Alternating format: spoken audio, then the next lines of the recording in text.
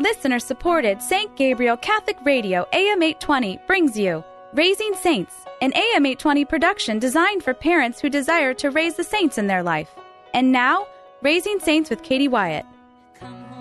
Hello and welcome to Raising Saints, the show for Catholic parents. I'm your host, Katie Wyatt, and you're listening to AM 820 St. Gabriel Catholic Radio. Here on Raising Saints, we talk to teenagers about topics that matter most, and then we invite you, parents, to listen in on our conversations. And we hope and pray that in joining us, you'll gain insight, wisdom, and courage to have these conversations with your own kids. And speaking of being courageous and having conversations with your kids, today's program is about purity. Not always an easy topic to address. So we're going to do this program in two parts. Today's episode, we're just featuring a young woman's perspective on purity, and then in the next couple of weeks, you can hear a young man's perspective on purity. So here today are two beautiful young daughters of God. Go ahead and tell me your name and where. Let's do where you go to church and where you go to school. Ooh, a twist. Yes, mixing it up. My name is Kaylee, and I go to Bishop Watterson, and I attend church at St. Bridget of Kildare. I'm Mai. I also go to St. Bridget, but I go to Jerome High School. Okay, so we have St. Bridget representation today, which is awesome. So thank you both for being here. I guess I wanted to start out by asking you what you think are some of the greatest struggles for a young woman in terms of purity, in terms of remaining pure. Well, I think personally what we see with the media and entertainment and whatnot today, it really is selling ourselves out for just a physical component. It's pressuring us to say, you know, I need to compromise my values. I need to compromise what I am just because the physical aspect is what it's important. When it serves a better purpose than just that part. So. Okay. Do you want to add to that, Kaylee? I was definitely thinking peer pressure, all the outside media influence, definitely like Mai was saying. It's just the pressure to like be a certain way, look a certain way can definitely like change that. Is there any, so in regard to media, that's what you were talking about, Mai, and is that the main influence in terms of how young women view themselves or how young women view purity? Not necessarily. I think it definitely has a bigger impact just because we're exposed to social media all the time, particularly. But I think it also has to do with, what you look at home, what you see with your friends, the people that you're in contact with. So I don't necessarily think it's just media. Is there anything pointing to purity in your culture? Anything that's pointing to purity as attractive, as healthy? We're in such a health conscious society, yet somehow the whole purity factor is sort of not included in that health. I don't know why that is, but so is there anything you see sort of without seeking it out that points to purity as a good choice or as a healthy choice or the right choice? You're both absolutely smoke is coming out of your ears. You're trying to think of it. I think you always have the option, and we can definitely see that. There's always the option of the good girl or the girl that went and did this or that. I think it's just a matter of choice. It's something that you have to be strong in. And for us, I know that from a faith standpoint, when you are comfortable and strong enough in your faith, you have enough courage and you feel, God's power within you to say, I know what is right for me and what I need to do to protect, my own body and protect other people as well. Because it's not only about yourself, it's about other people as well. And what you have to do, to respect everybody as a child of God. And so that, for you, Mai, that kind of comes from within, that goal of purity. Kaylee, is that the same for you? Does it come from within yourself, or are there influences that point you in that direction? I definitely think it comes from myself, and also the example my parents set for me. This is how they raised me, that my mom's always taught me that you wait for marriage and that you don't want to sell yourself, because then how can you stay true to your marriage if you already sold yourself before you're married?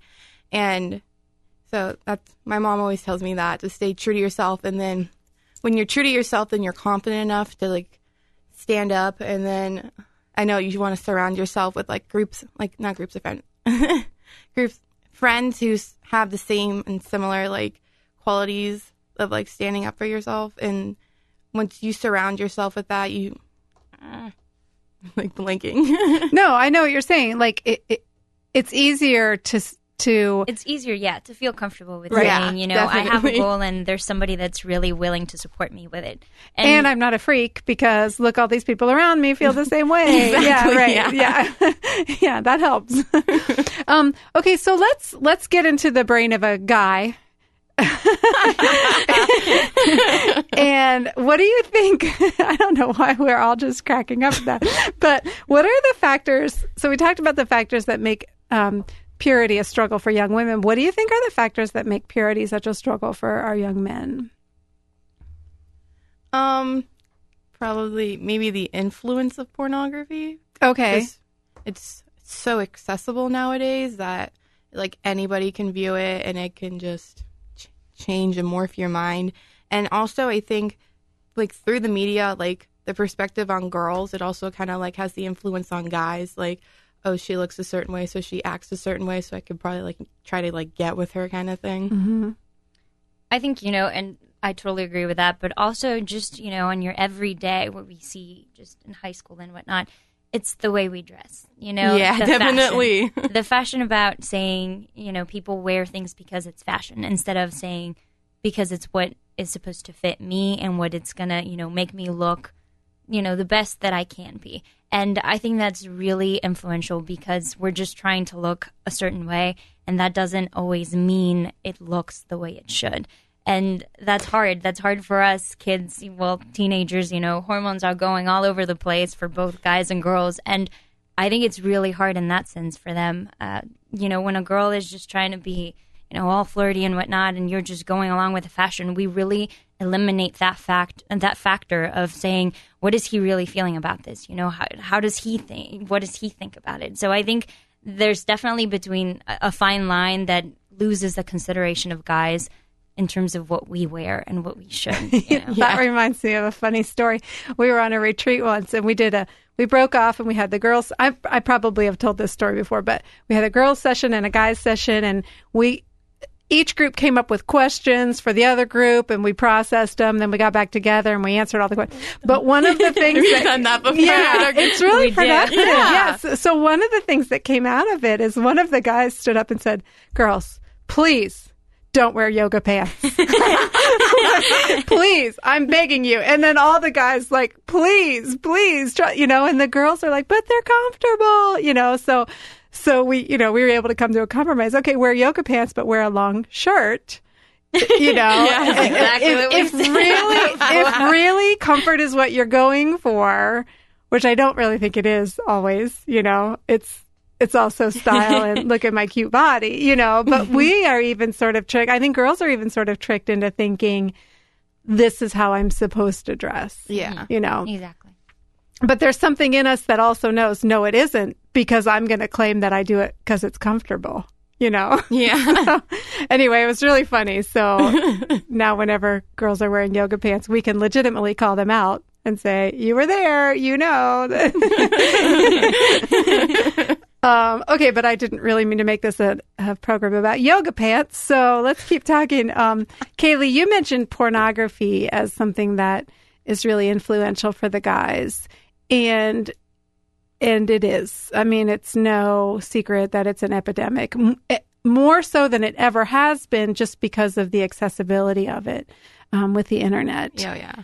And because, you know, that industry is an industry of predators, really, you know, like we don't care, you know, how young this guy is or what his situation is. We want to get our pornography on his screen. So I'm wondering, is it also an influence on girls? Does it affect girls? Yeah, Mai, you say yes? Yeah, In what way? I think so, absolutely. Because kind of what Kaylee was saying, you know, it's so out there, it's so accessible nowadays. And from a girl standpoint, I think a lot of girls don't realize how detrimental it is for their future relationships. From, you know, the guy standpoint, but as well for them, for the girls. I mean, it hurts both parties. And I think they don't realize the damage it can really do because it plants false expectations of something. Yeah. It's false expectations of the real person that we should be within a relationship. And I think that goes, like I said, both ways. And it can really harm, especially because it's always kept behind. And I think one of the biggest things about it should be the communication. We talk about how can we prevent this? How do I not let, the boy or the girl fall into it? And I think it's a big thing is communication. It's understanding. And from a parent perspective, just understanding and teaching your kids what it can really do in a future, because a lot of kids don't realize that. So do you think the influence on girls is more how, because of the way it forms the minds of young men? Or are girls directly influenced by it too? Are girls getting caught up in it as well? I think it's both ways. I mean, both girls and guys have it as accessible as anybody else. So. Okay. Yeah, I just was doing a random Google search the other day. I don't even remember what. And it just had a bunch of images across the bottom. And I did a double take on one. I was like, what? Why did that come up? And I click out. I'm frantically trying to. I mean, it's just that easy. It's just that easy. You can be searching for something completely unrelated. And so how nervous, this is for parents who are listening, how nervous should parents be about the influence of pornography on their children? I mean, I think there's so many dangers out there, and you never know. As a parent, you're always worried about what is it that my kid is going to see or listen to that, might shape their mind. But that's why parents are there. Because if you're constantly trying, to communicate with them, to talk about things, to encourage them to do that not only facilitates a better relationship between the teenager and the parent, but it also encourages the kid to have better relationships with other people. It encourages him or her to do the same thing. So whether it is, a boyfriend or a girlfriend or just other friends, it really does kind of keep going in terms of that communication, and it can really help solve some of those problems. So you think that parents don't need to be as nervous if they have good communication and a good relationship with their kids? Yeah. Kaylee, you think? No, not so much? Well, there's always that, the peer pressure, I guess, of, you can, just like Maya said, you can have an open communication and everything.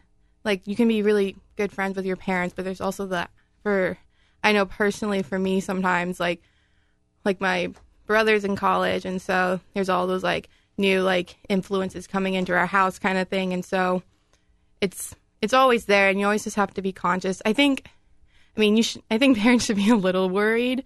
But I encourage them to just talk with their kids about it. Just tell them that it's not righteous. It's really bad for your soul. See, now I'm interested to hear what the guys will say, because I'm going to ask them the same question when we talk to them.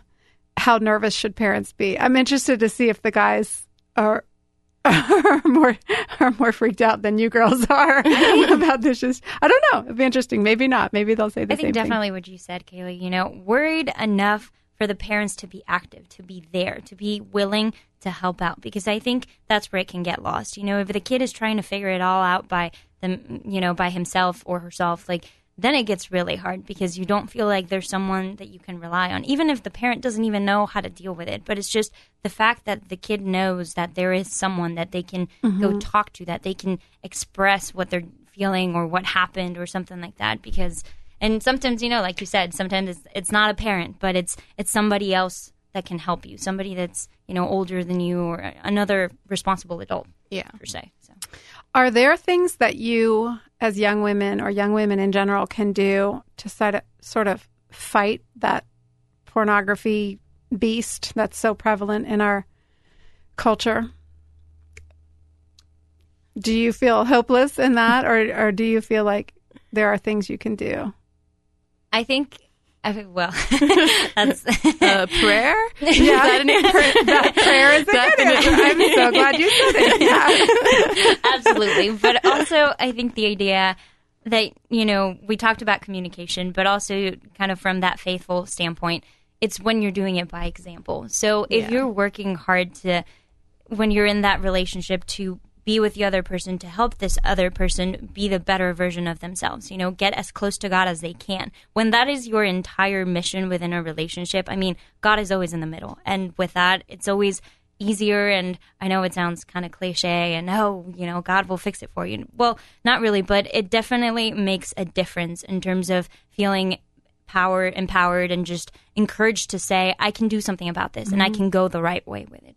I have a friend who, she's actually engaged now. She's getting married in September. But she said when she and her fiance started dating, the first question she asked him was, do you use pornography? And he was like, oh my gosh. She was like, I wasn't messing around. I didn't have time for that, So I thought, wow, not, are you Catholic? Not, do you love your mother? Whatever. Okay. So, you mentioned social media as a one of the things that presents a challenge for girls in terms of purity. So I just wanted the two of you to sort of expand on that. How does social media influence a young woman's perspective on purity? I think something that is very prevalent is the idea that, the girl to be loved has to have that physical component. And for that physical component, it means you have to compromise with everything else. And the only way you're going to be loved is if you compromise, if you give yourself in for that. And I don't think that's really true because you need, like I said before, that relationship is meant to have a greater purpose. It doesn't just rely on the physical part. And that type of love, there's multiple types of love in that sense, and you need to learn how to grow in all of those. So how does social media play into that? It only shows one. It shows that the only way to be loved is by the physical component. So they completely disregard what it really means to help the other person be valuable, be a better version of themselves, grow, well, from our standpoint, and a faithful lifestyle. Do girls feel like they have to use social media in a way that objectifies them? Like what they tweet or what they post, or is it more what you see on social media from other people? I think it's to a certain extent expected for us to do some of it, but I think it has a bigger impact because many girls, won't say something about it, but they're seeing it all the time. And subconsciously they're working to say, okay, I need to do this, and this to be, to look more pretty, to fix myself, to always be, at the top of your game kind of thing so you can keep up with what social media is telling you to do. Do you ever unfriend or unfollow someone who just their posts stress you out? Yes. Yeah. It's kind of a stressful decision to make, isn't it? Because they're going to know eventually that you unfriended them or unfollowed them. But I've had to do that. Just like, I can't have this in my life. I need to get you out of my life. Yeah. Okay, that was a tangent. Are girls encouraged to make excuses for impure behavior? Whether, like relationships they enter into, does our culture encourage us to excuse that sort of behavior? I think so, to an extent, especially as teenagers. They say, now's the time to live, so just go do it. YOLO. YOLO. Yeah, exactly. You don't. It's all about this physical component and about having fun and about, just the passion of the moment, that nobody really stops and thinks about the consequences. But then not only a physical consequence, but what it really means to you from a spiritual standpoint, from your emotional and just mental standpoint afterwards. This is just a normal part of relationships? Is that thought process sort of implanted in our brains as young women? I think so. It's just from everything you see, between TV shows and movies, just entertainment, the TV shows, explaining oh, this is normal part of the relationship, this should be expected, and it shouldn't be. Like the trailer for that one show, I forget what it's called, 10 singles, 1 bar. Who will end up with who? Have you ever? I don't even. It's wait, why does anybody have to end up with anybody? Yeah. I think it's definitely, most of it teaches that we have to compromise. And if it's part of the relationship, it's probably because something's going wrong. And that wrong usually means, oh, you girls are not doing enough, or you girls are not being the way you're supposed to be. So I think it always revolves around that idea that we're not enough. So we're always trying to trying to improve ourselves. Exactly. And not in the right ways. Yeah. Okay, so let me ask you this. Everything tells us that, relationships progress to a sexual, quickly to a sexual degree, whatever. So as young women who are potentially dating or who are dating, how do you see the role of dating for a young woman? What is that role? If it's not what our society says it is, what is it? I don't know. Okay, well, for me, I know this might sound kind of odd, but I think, and especially from a faithful standpoint, for me, the part that God is present, it's really important. And the fact that it's more than just a physical component. I think, and it sounds really weird if I put it this way, but, dating could be kind of practice per se, to learn what it really means to be in a commitment, to understand the other person from every perspective that you can. It's encouraging this person to be the better version of themselves, to get as close to God as they possibly can. And I think from, as a counterpart in a relationship, that is what your mission should be, and it doesn't revolve necessarily always around the physical part. Anything to add to that, Kaylee? You agree? That was spot on. Yeah. You guys were clearly schooled by Pam Heil at St. Bridget. Yeah, we were. Human sexuality. Fabulous. Okay. So this is for the all of the young men who are listening to this program right now. Millions and millions of them. Okay. What can young men do to help young women avoid impurity in their lives? I think, kind of what we talked about, the clothing and all of that, is not objectify us, not tell us from the beginning that I have an expectation of you, but rather encourage quality time, time for us to really get to know each other, to really understand what the other person is and what the other person's goals are and how with each other they can help, to get to those things. Yeah. I'm thinking about along those same lines. So,